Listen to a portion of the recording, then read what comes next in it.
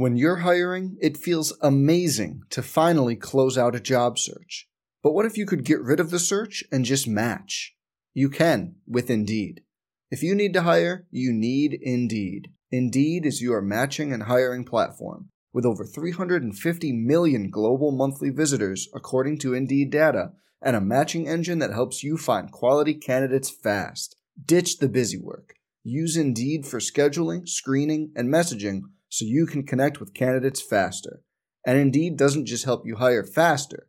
93% of employers agree Indeed delivers the highest quality matches compared to other job sites, according to a recent Indeed survey. Leveraging over 140 million qualifications and preferences every day, Indeed's matching engine is constantly learning from your preferences, so the more you use Indeed, the better it gets. Join more than 3.5 million businesses worldwide that use Indeed to hire great talent fast. And listeners of this show will get a $75 sponsored job credit to get your jobs more visibility at Indeed.com/Blue Wire. Just go to Indeed.com/Blue Wire right now and support our show by saying you heard about Indeed on this podcast. Indeed.com/Blue Wire. Terms and conditions apply. Need to hire? You need Indeed. Hey, it's Kaylee Cuoco for Priceline. Ready to go to your happy place for a happy price? Well, why didn't you say so? Just download the Priceline app right now and save up to 60% on hotels. So whether it's Cousin Kevin's Kazoo Concert in Kansas City, go Kevin, or Becky's Bachelorette Bash in Bermuda, you never have to miss a trip ever again. So download the Priceline app today. Your savings are waiting. Go to your happy place for a happy price. Go to your happy price, Priceline. Welcome back to In the Trenches. This is the post-spring competition. I'm not really sure if we call it spring game, spring practice, but we're going to call it the spring competition that happened in the Big House on Saturday. We're going to get a chance to cover that as well as talk to Dylan McCaffrey. All of that and more coming up on In the Trenches. Let's go In the Trenches with John Jansen. The former Wolverines captain and Michigan Sports Hall of Famer will take you inside the locker room with players and coaches. We're spreading our guys out a little bit more, putting more actual space between our guys and the defenders on the field. We've reduced the huddle. We're looking on the sidelines, and we kind of streamlined a lot of things. Just tune in, wait and see. I can't prove anything to the season, so I just have to wait and see. Once again, here's John Jansen.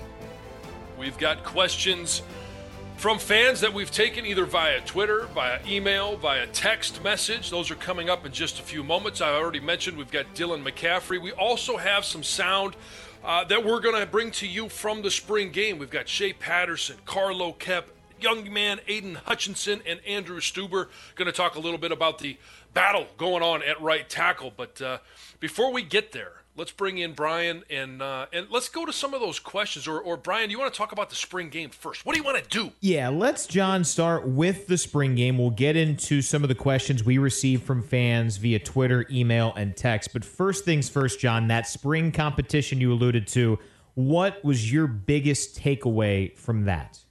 Well, it's when I think about spring ball, I think there's two things that I want to know coming out of spring ball. One is that we're healthy. And for the most part, we are. We had some guys that didn't start spring ball, didn't finish it, but those were known. There wasn't really any unexpected major injuries during spring ball. So mission accomplished there. The second thing that you want to do is you realize that there is no game played right now. There is no meaningful football being played until fall. So I want to know, what type of identity are we starting to develop? When I watch the offensive line and I talked to Ed Warner, I talked to guys up front there, they all talked about they were able to start 5 or 6 practices ahead of schedule this year. And when I saw them in the Big House, both of the last open practices that they had the past 2 Saturdays, I did see that progress. I saw them communicating up front and working together in the padded practice that was last weekend. I did get a chance to see some good movement up front. And so I'm excited about that. We don't have our stable of running backs available, so it was hard to see a lot of production. True Wilson did run well, and some of the young kids, but when Zach Charbonnet, and some of the other guys get back in there, Christian Turner, we will get a chance to see how they pair up with this offensive line and with the offense in general. Defensively, Mazi Smith looked good. Aiden Hutchinson looked good. Josh Uche looked good. I'm excited about our defensive front. We did lose a couple of guys through graduation and through, to the NFL. But what we have coming back, what I saw throughout practice, David Ojabo, young fella coming in here and great get off. We talked to him, a lot about him on Saturday. So I'm excited about the competition that we have at some of these other positions, and I'm excited about the youth that we have starting to develop, starting to produce, and we're going to get a chance to see them on Saturdays in the fall. So you mentioned some of the players who impressed on Saturday. I thought also, John, the crowd was impressive. A lot of people there. We all know there's a lot of passion for Michigan football, as we'll get into with some of our questions we've gotten. But it was pretty cool to see great weather, great turnout for a great event. It was, and unlike last year when we had to cancel the event, and unlike some of the other Big Ten schools, I know Minnesota had to cancel theirs, they moved their practice inside. We had 2 Saturdays in a row where we had open practices, and they both turned out to be spectacular days. And whenever you invite fans to the Big House to watch Michigan football, you know they're going to show up. It was a lot of fun to be able to walk around the stadium, get the feel of, it was like, fall light. Is what I guess I would like to describe it as, because there was a little chill in the air. The sun was out. The fans were there. You could smell the football being played. It was everything that you wanted in a football Saturday. We got an extra one. Instead of having 7 home games in the fall, we got an extra one in the spring. Love it. All right, let's get into our fan-submitted questions. We've got plenty. Daniel from Normal, Illinois via text. Has Coach Gaddis emphasized the read option? Last year, I thought Michigan left a lot of points on the field by not running the read option. John, your thoughts? I think we're going to see a lot of option type of play, and that's whether it's read option, RPOs, the quarterback getting to the line of scrimmage and having 2 or 3 different plays that he could go with depending on what the defense calls or the defense lines up as. There are many, many different ways that this offense could go, and the read option is one of them. We saw that with Shea Patterson and Karan Higdon. They ran it extremely well. I like the fact that that we have that in our repertoire. We know we can go to that. We know Shea Patterson is effective and good at that. I want to see us branch out, as does everybody else, with this Josh Gaddis offense and see what we can add to what we did well last year. Text from a 309 area code. In terms of Coach Ben McDaniel's approach, is he maybe giving too much new information to the young quarterbacks? And I think it's probably McDaniel's and Coach Gaddis with this new speed and space concept, John, is what this listener is referring to. Information overload, can that be sometimes a bit of a challenge for players? It can be, but you also, as a coach, you want to throw all of it out there and see what your players can absorb. Like I said before, there is no meaningful game going to be played in the next month, in the next 2 months. We're going to wait until September before we actually take the field and we play Middle Tennessee, we play Army, we play Wisconsin in Madison as the Big Ten opener. I'm already excited about that. How about that, Brian? Let's get ready to go. Let's go. But when you think about what you have the ability to do now, and that is throw as much at these kids as possible, see what they soak up, see what they can then soak up over the summer. There is a lot of time that they can spend watching film, talking to the coaches, and there is nothing better than and I'll just take the quarterbacks for example. Shea Patterson, Dylan McCaffrey, Joe Milton, all of those guys. They get together and they start trying to decipher this themselves.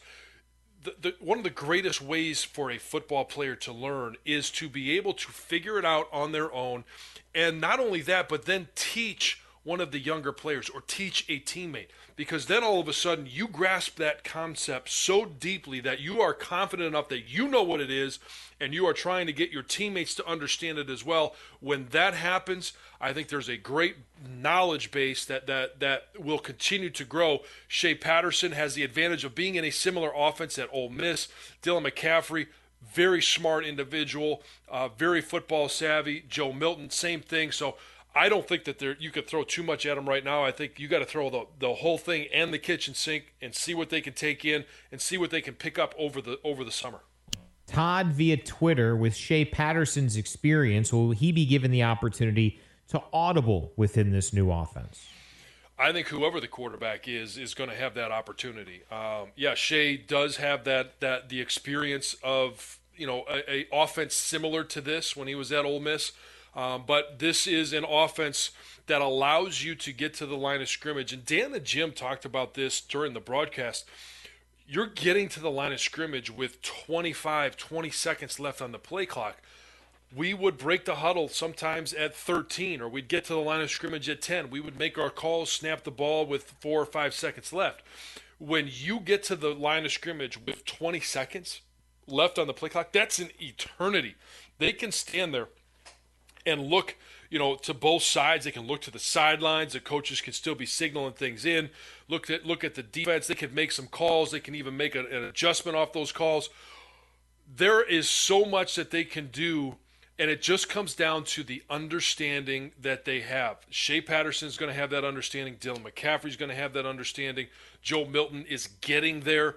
He's younger than both those guys, doesn't have the same base of knowledge yet. But being in the room with those guys, he's going to get it done. And I'm excited about what can happen when you get to the line of scrimmage with that much time. Look at the defense. The quarterback can get you in the best play possible, snap the ball, go, and repeat up 95 times a game. That is going to be very exciting to watch. Anthony via email, he says, I've heard about the battle at right tackle, of course, Jalen Mayfield, Andrew Stuber. What other big position battles are you watching heading into fall camp?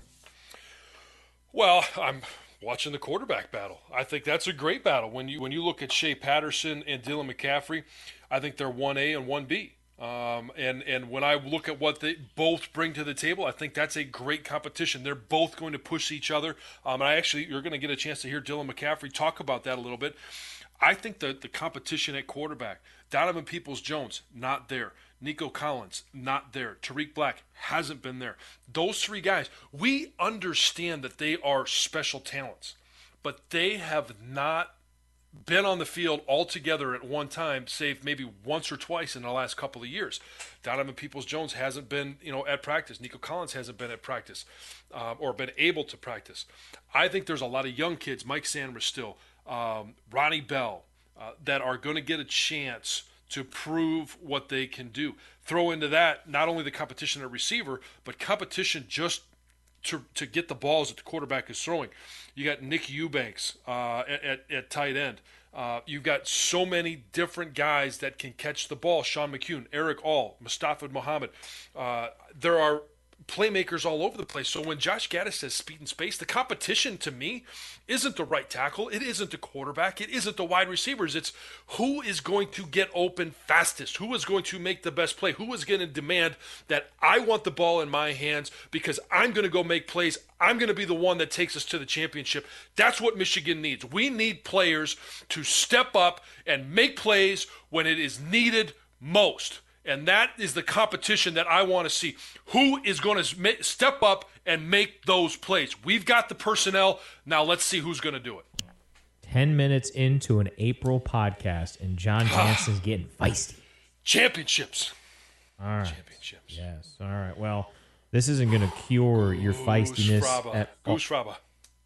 What? Goose Fraba. Haven't you seen Anger Management? I have not. Oh, it's Adam Sandler and forget the other gentleman that's in there, but it's never mind. Beyond the point. Let's move on. Next question, please. All right, let's get into the offensive line category here of our fan-submitted questions. Steve on Twitter, are there going to be any adjustments with the offensive line splits within this offense? They've seemed really tight the last couple of years in comparison to, say, Oklahoma. The splits are more play specific, and it's sometimes it's also talent specific. Talent on the offensive line, talent in the backfield. If you're trying to get to the edge, you don't necessarily want to split out quite as far from center to guard, guard to tackle, tackle to tight end. because you may never get to the edge. If you're going to try and run the ball inside, you want to get some bigger splits so that you can open up some bigger holes, and you're starting with bigger holes. But you also have to have guys that can get there. And when I say guys that can get there, if there's a 3 technique on the outside shoulder of the guard, I'm the right tackle. If I don't have the correct footwork, I'm going to have to be right next to my buddy, because that is the only way I can scoop in there on a backside block and make a block on that 3 technique. Now, if I have proper footwork, now all of a sudden I can start to edge out just a little bit more, because I know even though I may not be any faster, I'm going to take the right steps to get there. That's what a good offensive line coach can do. I do believe that we will have wider splits because the holes will be wider, the talent is there, and we are going to be taking the right steps at the right time. And like we had talked about last week with Coach Ed Warner, Ben Bredesen, Cesar Ruiz, Michael Onwenu, these guys have all dropped weight. They are all in great shape. They're all in great condition. One of the reasons is to be able to last those extra 15, 20 plays. The other one is to be able to make some of those blocks that you have to make by getting bigger splits.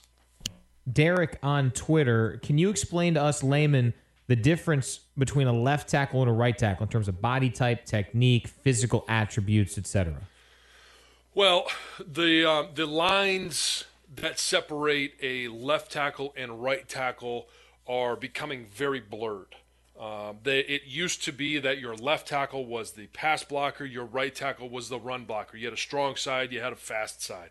And the left tackle, traditionally, a little bit taller, a little bit better athlete, longer body, a little more agile, because they are dancing around to protect the backside of the quarterback. That typically was the best pass rusher.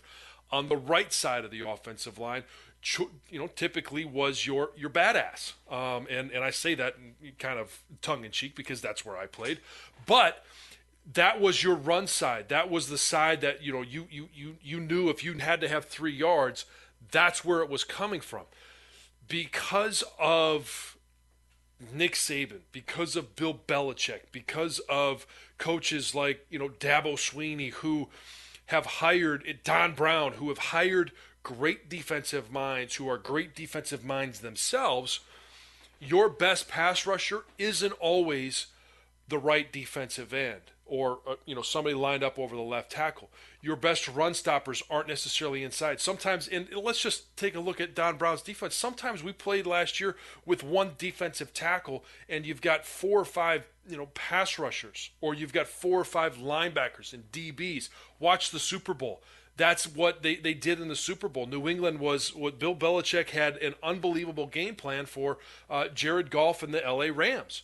And there were times where you're looking at it as a football guy. I'm looking at it going, I can't tell what personnel group is in there on defense because it was all over the board. So your left tackle and right tackle anymore have to be almost mirror images of each other. You've got to be able to be a guy that can run block. You've got to be able to be a guy on both sides that can be very agile, that can protect the quarterback. You've got left-handed quarterbacks. You've got short quarterbacks. You've got so many different variables involved now that you have to be able to do everything extremely well. For example, Andrew Stueber, Jalen Mayfield, John Runyon Jr., those 3 guys, I think if you threw them in a hat and you put them out there, all 3 of those guys could play left tackle, could play right tackle. And, right now, John Runyon is much ahead of the other 2 guys. But those other 2 guys are very good. But they're good athletes. They're good run blockers. They're strong. They're quick. They're agile. They're fast. They're knowledgeable. All of those things. And that's what you have to make a good offensive line right now. One more offensive line question from Richard via email. Do you make suggestions to the coach or to individual offensive linemen given your long experience as an NFL player? And he says, I have to believe there are some techniques that you and the players that can be improved without being viewed as interfering with the coaches. So I think the basis of this question, John, is have players come to you and ask you questions? Have coaches picked your brain while you've been around the building? Because I have to imagine you're quite the resource to have just kind of hanging out at Schembechler. Well, Coach Warner and I have a great relationship. I think you could hear that in last week's podcast. There's a lot of times where we just sit there and we talk offensive line play. I pick his brain, and I talk about my experience and some different things that I did. The guys, I love talking to the guys about, their steps, their sets, and because I do understand what Coach Warner wants to get done. I'm not going to be a guy that's going to go out there and say, this is how I did it, it's the only way to do it. I was smart enough to know when I played that there are a lot of different ways that you can, block a 5 technique, block a 9 technique, block a pass rusher. And so I am still learning as well. I have been able to incorporate a lot of new things since I've been retired into helping guys, whether it was at Michigan or, if I was doing a game somewhere else. I've got a lot of great relationships, across the NFL and across college football where I've been able to help guys with their technique, as offensive linemen. So, yeah, I do get a chance to talk to those guys, and I love every minute of it because they're the guys that we have on the team are so respectful. They want to know, not just about offensive line play, but what happened in '97. Why was that year different? And I get a chance to tell them the stories, and hopefully, even if it's just one little bit that helps, any guy on the team, or if it helps the Michigan football team, that is all we are in for, is to help Michigan win. That's really cool. Sarah via Twitter. Unfortunately, when we do these, this is a question that in some way, shape, or form comes around. What does Michigan need to do to beat Ohio State this season? When it comes to Ohio State this time of year, when you're in the midst of the season, you can't really look ahead to the last game of the season. But now, when you're trying to get every last bit of yourself out, when there are no games on the horizon, do you have Ohio State and Michigan State and Notre Dame on your mind here as you're trying to finish that last rep, trying to make sure you put your stamp on a practice, etc.? You better believe you do. You better believe that those guys are thinking about it. It is something that they think about on a daily basis. Listen to Don Brown. Listen to all of the coaches when they talk about what happened last year. It is on their mind. It is something they are thinking about, concentrating on. And, Ben Herbert, when you walk through the weight room, it is a point of emphasis that you are thinking about Notre Dame, Michigan State, Ohio State. It's not that you're not thinking about Iowa. You're not thinking about Wisconsin. Those are big games as well. Any game that's on the schedule is a big game. But if you are going to win a national championship, you've got to beat Notre Dame. They're on the schedule. They're a non-conference opponent. You've got to beat them. If you are going to win a Big Ten championship, you've got to be able to win at home. Who do we have at home? We've got Michigan State. We've got Ohio State at home. You've got to defend your own turf. If you are going to win the Big Ten, you have to win the Big Ten East. And that is Michigan State, Penn State, Ohio State. All of those things, the one common factor involved is that right now, Ohio State has done that more than Michigan has. We are thinking about Ohio State every single day. How do we beat them? We got to beat them on the field. We have to beat them in the meeting rooms. We have to beat them in recruiting. We have to beat them in nutrition. We have to beat them in rest. We have to beat them in every single thing we do, Monday through Sunday, every week. Unique transition, Bob via Twitter. Shepherd's pie. Would you eat it?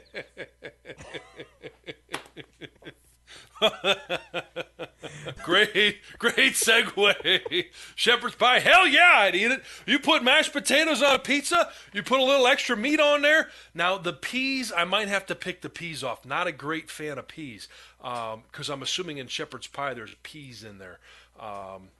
It's more of a vegetable thing to me than it is anything. But yes, you put all of those fixings on a pizza, and who wouldn't eat it? Yeah, amazing. This is per Wikipedia. Defining ingredients are minced red meat cooked in a gravy or sauce with onions and sometimes other vegetables, peas, celery, carrots, topped with a layer of mashed potatoes before baked. Also sometimes topped with grated cheese. And in the John Jansen household, it would most certainly be coated with bacon. Mm-hmm.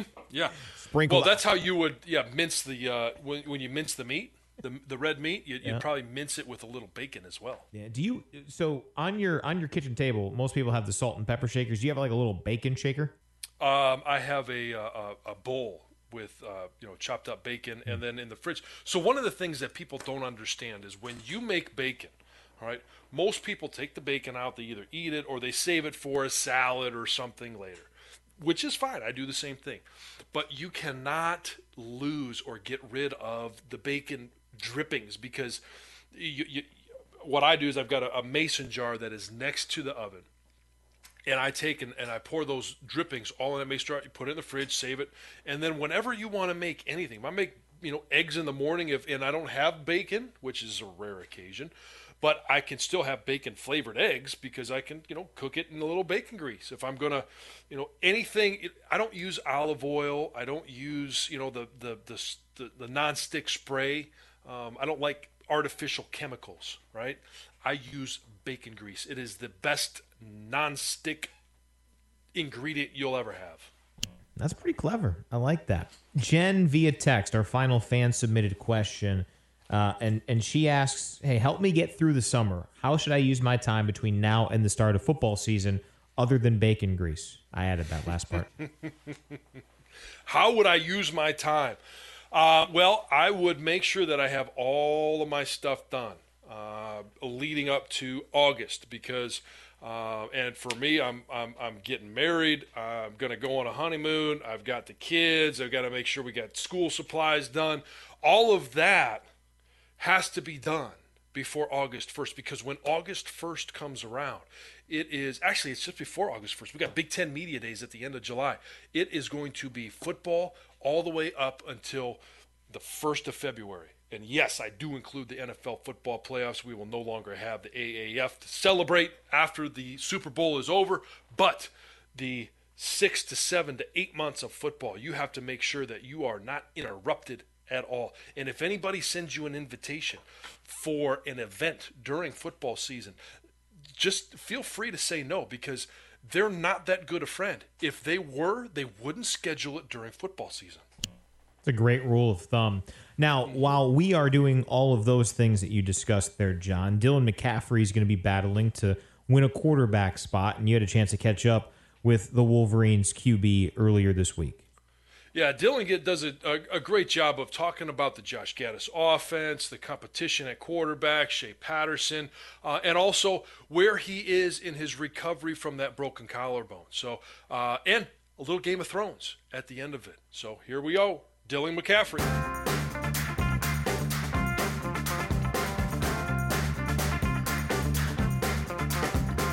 Dylan McCaffrey joins us on In the Trenches. Dylan, this is the first time we've had you. Thanks for stopping by. It is, yeah. Thanks for having me.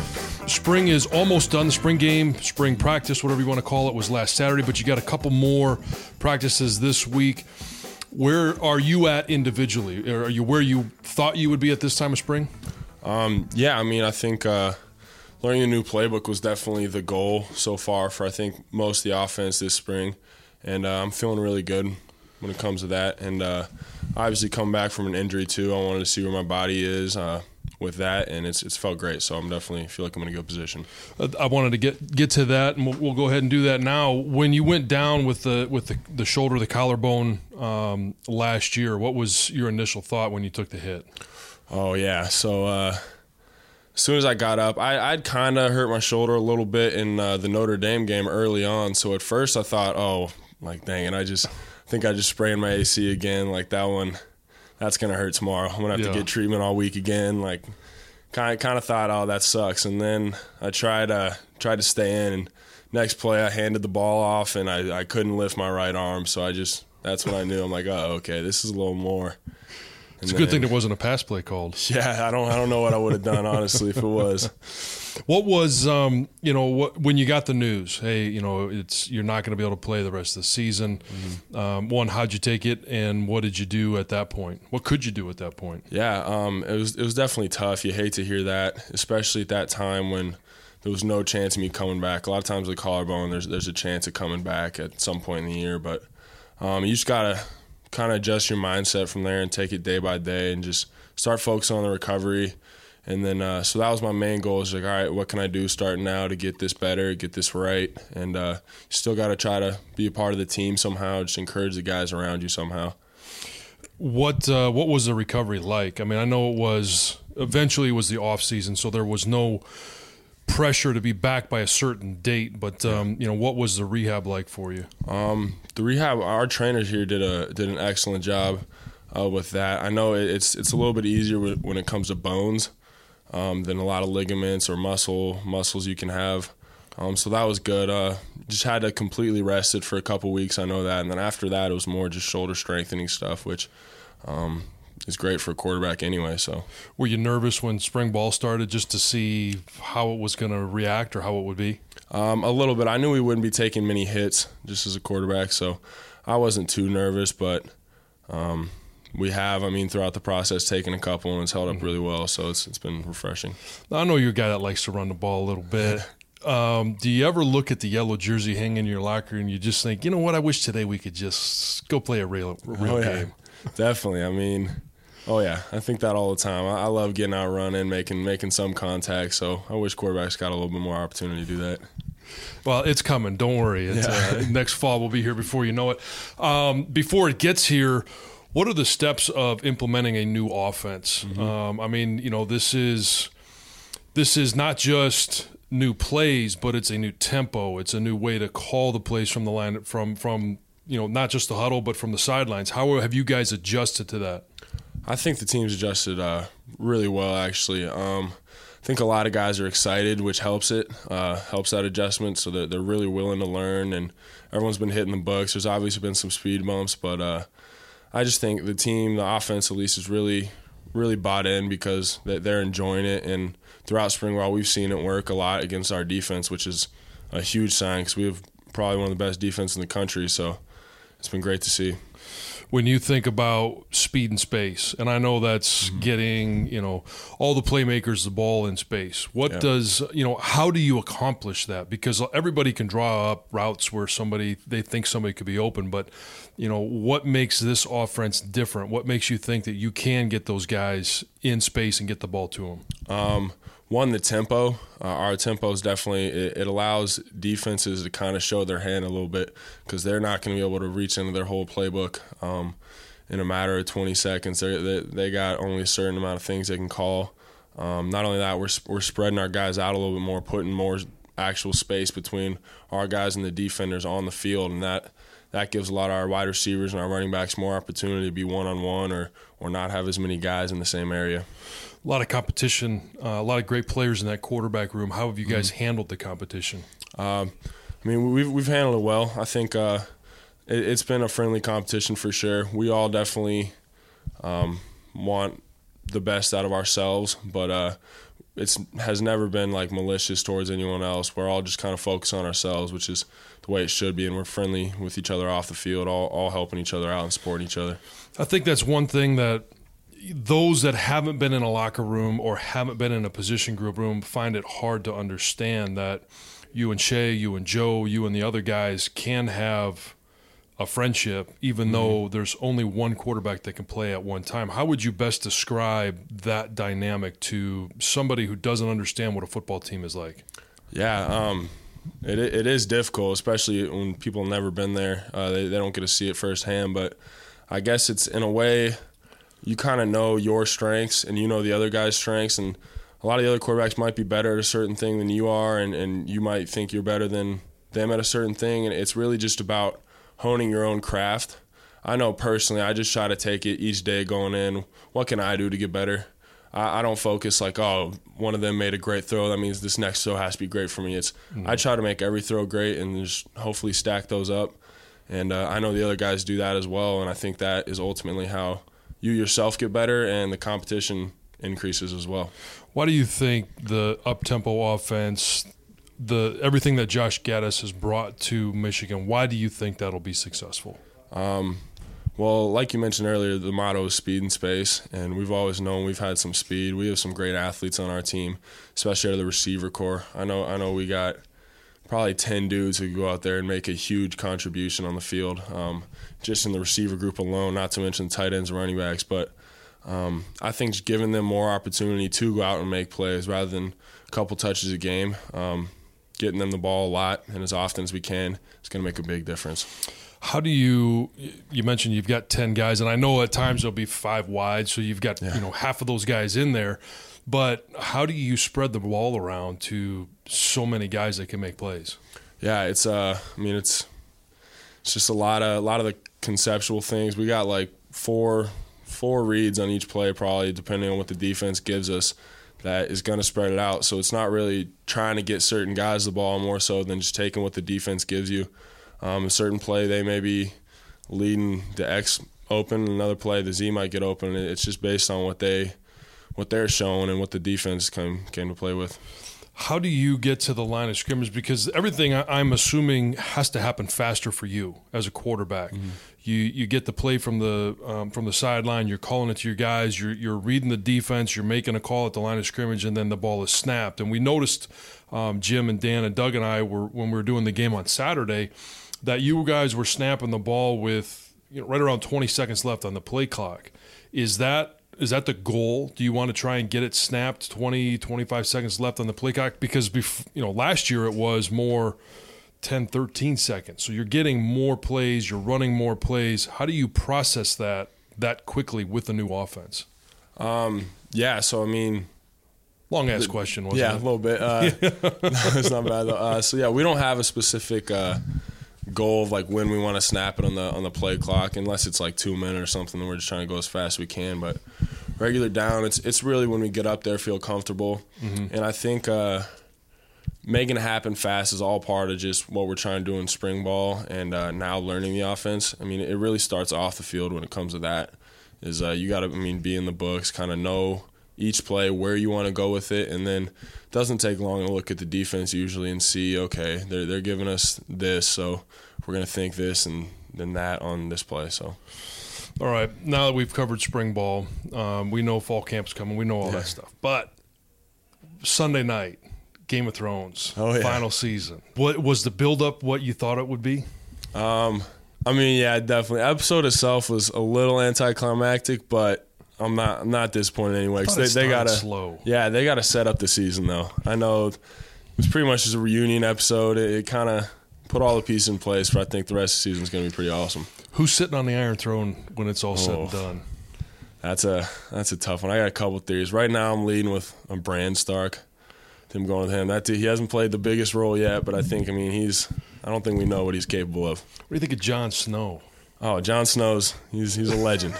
He's the GOAT still. He is. That dude's awesome. If you were in the Game of Thrones, if you had to play an individual, who do you see as you? Which character is you? That's a tough one. I did love Robb Stark for the longest time. That guy I thought he was awesome. I love the way he just led his troops, and obviously one slip up. Not the best choice for him, but I loved I loved everything he did. Mm-hmm. Is there an outcome that happens? We've got a lot of people that are Game of Thrones fans. Yeah. I am as well. Is there an outcome where you'd be like that upsets me? I'm kind of mad that they ended it this way. All right, so I've been reading some theories recently. There was one I heard. One of the prophecies or something said that the Drowned God was going to come out and destroy like Aegon the Targaryen. And at first everyone kind of brushed it off, but now that I'm not trying to spoil too much, but now that everyone knows Jon Snow is a Targaryen, there's a big theory that Euron is going to come and kill Jon Snow, which honestly he's a good villain, but that'd be tough. I don't know. Jon Snow, can Jon Snow actually ever die though? I mean, I know he did, but I don't know. We'll see. So we'll see. I appreciate you stopping by. Best of luck the last couple practices, and we look forward to seeing you in the fall. Awesome. I appreciate it. Thank you.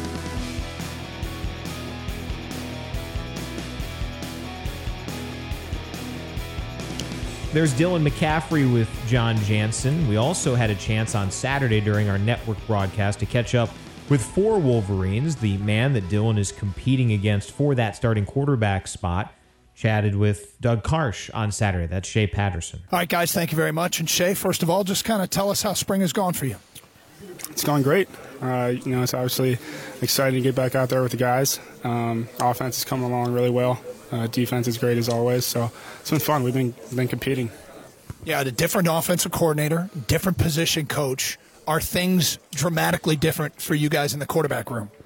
Oh, that's just what comes along with the sport. It's a business, and things change from year to year. But as far as Coach Gaddis and Coach Ben McDaniels, it's been nothing but good. Learned so much from them already, and they've already made me a better player. How similar is the offense you guys will be running to last year, or when you played at Ole Miss? Are there comparisons? Oh, there's a couple similarities. I mean, there's quite the difference in all three of them. I think each one of them have their own,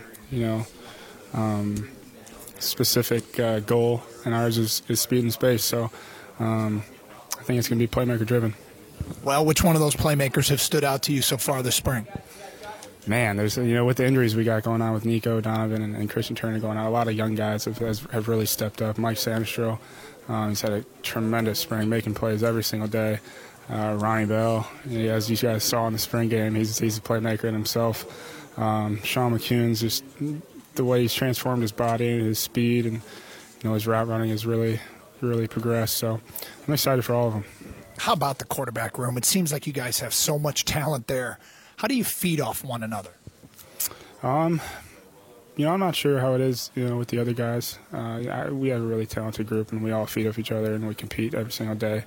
But at the end of the day, I'm competing with myself. I'm going to be better than I was yesterday, and I think that should go for the rest of them. Obviously it's a competition, but at the end of the day, I'm going to compete with myself. Final thing for you, Shea, here is everybody's talking in the offseason about the offense. Is it really going to be dramatically different? Like, are you as excited as the fans seem to be about what you guys might be able to do? Just tune in. Wait and see. I can't prove anything to the season, so I just have to wait and see. Shea, thanks for your time. Thank you. Thanks to Shea Patterson for joining us. Also, Carlo Kemp, really well-spoken young man. He chatted about Saturday and what's to come. Yeah, we have Carlo Kemp here, and let's just start with the overall feeling of how today went. It felt good. Getting out of Glick and being able to go out there and play one-on-one, team v team in our home stadium. It just feels good to be out there and run around, get the open air, and feel the energy crowd light us up. Obviously, a lot more is going to be expected of you this year. Talk a little bit about what Don Brown says to you, what Shaun Nua, your new position coach, says to you. What are the expectations for you this season?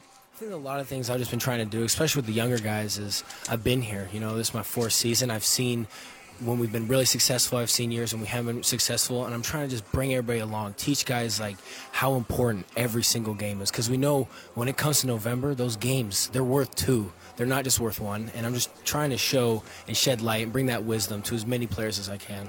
Well, you mentioned the younger guys. Is anybody either that you've gone against on the offensive line or a player that you're tutoring at your position, anybody caught your eye? The play of Donovan Jeter has just been phenomenal.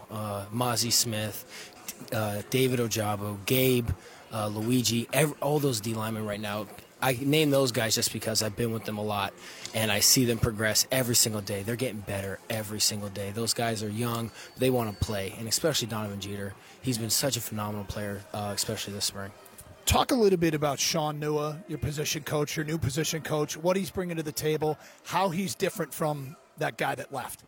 He's a great coach, and he is fun to play for. He's from the islands, and he reminds us that he's from the islands. He's got that draw, and we get to connect to him on a little bit different just because he's a younger coach, and he brings that energy. You look over to the sideline, and when you see him, he's a massive person. He's fired up. If that don't get you fired up, I don't know what's going to. Well, Don Brown can, that's for sure, can he? Oh, that's for sure. When you see Don Brown going crazy, you see Coach Nua going crazy, and they are blending together. You look to that sideline, you're like, come on, bring another blitz, bring another play, line it back up. Let's keep this going. Let's talk a little bit about the guys on the ends. Chase Winovich, Rashawn Gary are gone. Anybody you thinking, well, we're going to be okay because we have this guy, that guy stepping up? Number one guy comes to my head, Aiden Hutchinson. Got to play a whole lot last year, which was phenomenal for him because he had that capability to do that coming in as a freshman. Now, his second year, it's his go time. He's playing phenomenal this spring. He's hard to block. He's 6'6". He's massive. He's quick. He's fast. He just brings it all. And then we got Kwity Paye, who has been playing for 2 years, who his freshman year played phenomenally. Sophomore year had a much bigger role. And now this year, you're going to have the play of Aiden Hutchinson, Kwity Paye, guys that play the run. And then when it's time to get the quarterback, they get the quarterback. that's frightening to me, especially if I was a tackle. Final thing for you. You guys face a lot of no-huddle offenses. Now your offense is starting to do that. Can you sense that you'll be more prepared this year for when other teams go that direction? Well, it's definitely going to be able to be a lot more benefiting to us just because last year, the previous year, we faced a lot of teams that do that, the clap offense, the no-huddle offense. And being able to practice against that every day in spring, every day in fall, every day when it's, time when our schedule hits, that's just going to be beneficial, not just for us, but for them as well, because they're going to see how defenses react to that no-huddle offense, just as we react to that no-huddle offense as well. All right, thank you for your time. Good luck. Thank you so much. We were talking some offensive line play earlier, and the guys had a chance to chat with Andrew Stueber in that right tackle battle. Here's that conversation. Talk a little bit about your battle going on right now with Jalen Mayfield. Yeah, the battle's been great, coming into the spring.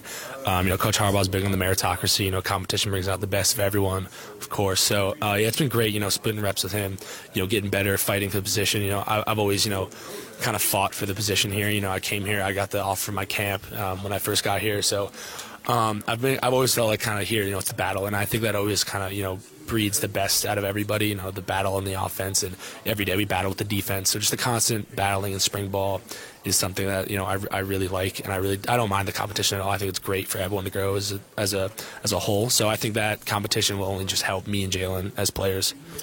Talk a little bit about your experience last year. Your first significant run came in a big game, second half, Michigan State. Juwan Bushell-Beatty goes down, and you get thrown into the mix. Tell us a little bit about what that was like. Yeah. So home at Michigan State, I was always ready. I knew Juwan's had some injury trouble in the past, and he's a great player. So I knew I'd get my calling at some point. So when that happened, second half, I saw on the PAT, I ran out there and I saw him down on the ground, and I kind of said, all right, I think this is it. Then we go in there. I knew we had to close the game. I knew it was we just had to get those first downs. So, Coach Warner and all the other coaches have really prepared me for the opportunity. So I was totally confident going in there. I knew the plays. I had the whole line to the left of me, supporting me. So, yeah, I felt great going in there. No regrets going in. And, yeah, we pulled it out in the end.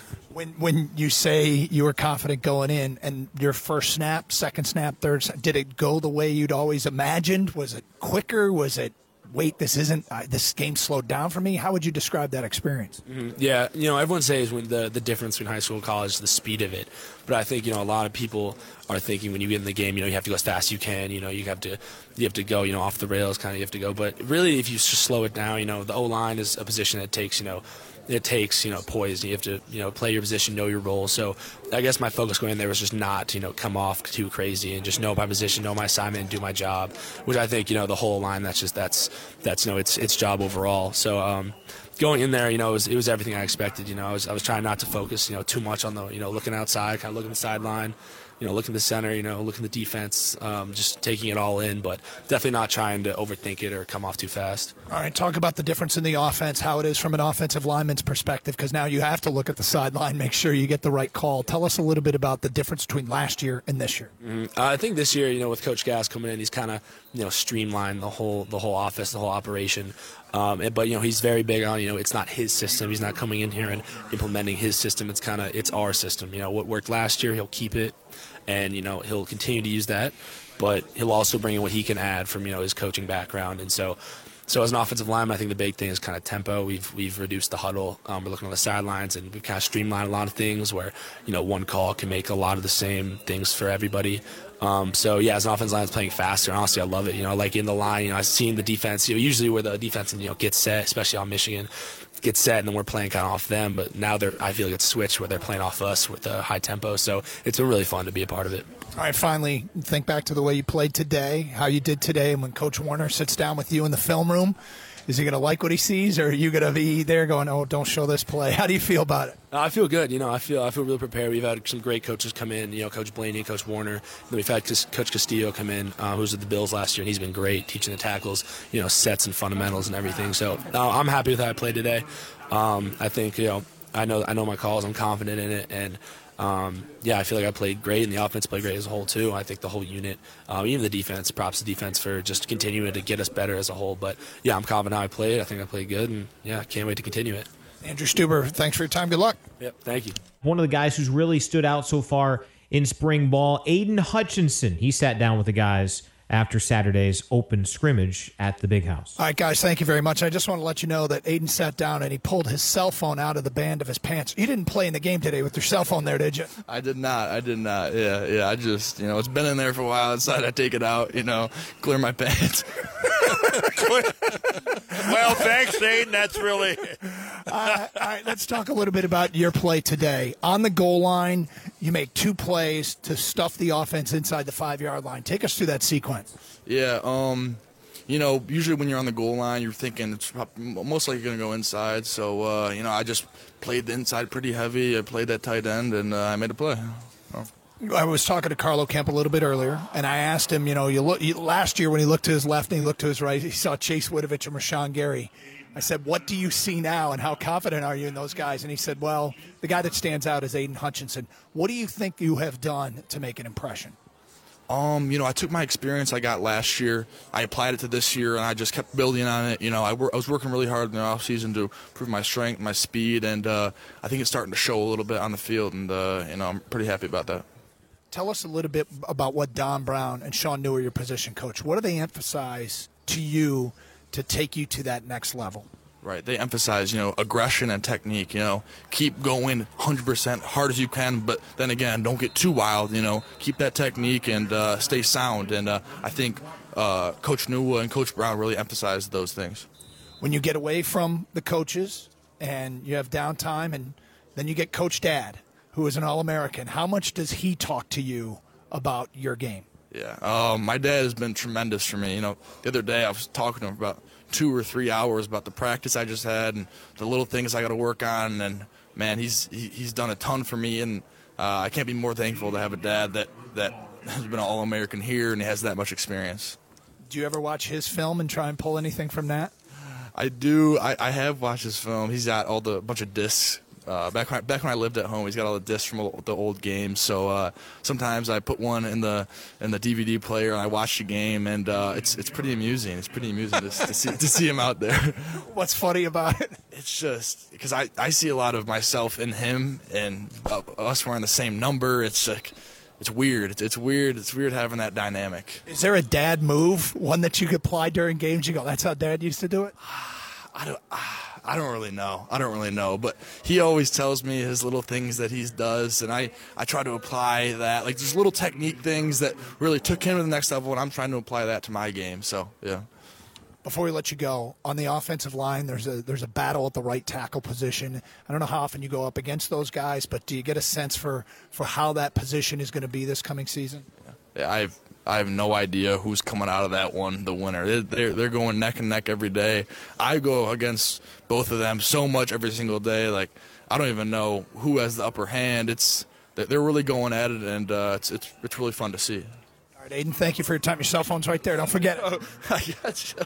All right, Aiden Hutchinson, back to you guys.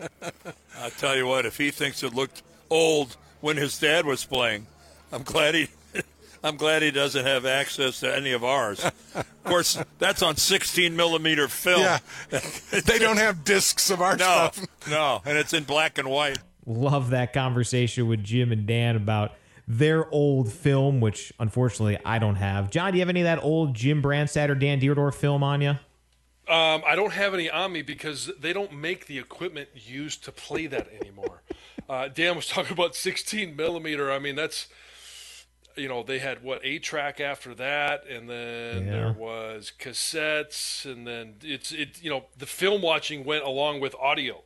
So then we had DVDs. Now we've got digital. No, I don't have any old brands, but I do wish that I could go back and watch those guys. I'm gonna have to find out how to do that. You know what they say, John. Sometimes you want to learn from somebody and glean what to do, and maybe from those guys you could glean what not to do. Yeah, well, they both did it pretty well. They I'm sure still did. trying to figure out how they got where they're at and do what they do. So it's always a pleasure to be able to talk with Jim and Dan during football, which if you get a chance to go back and listen to the spring game, anybody, you will enjoy it. Doug Karsh, Brian Bush. It was a lot of fun, and all of spring has been a lot of fun. We're going to hope to bring you more Michigan football throughout the offseason, whether it's alumni, whether it's draft shows, leading up to camp. There is so much going on with Michigan football. We may have a little bit of an irregular schedule, but we will let you know when we've got an episode coming out of In the Trenches. Thanks for listening to this week's edition of In the Trenches with John Jansen. The preceding has been a Learfield IMG College presentation of the Michigan Sports Network.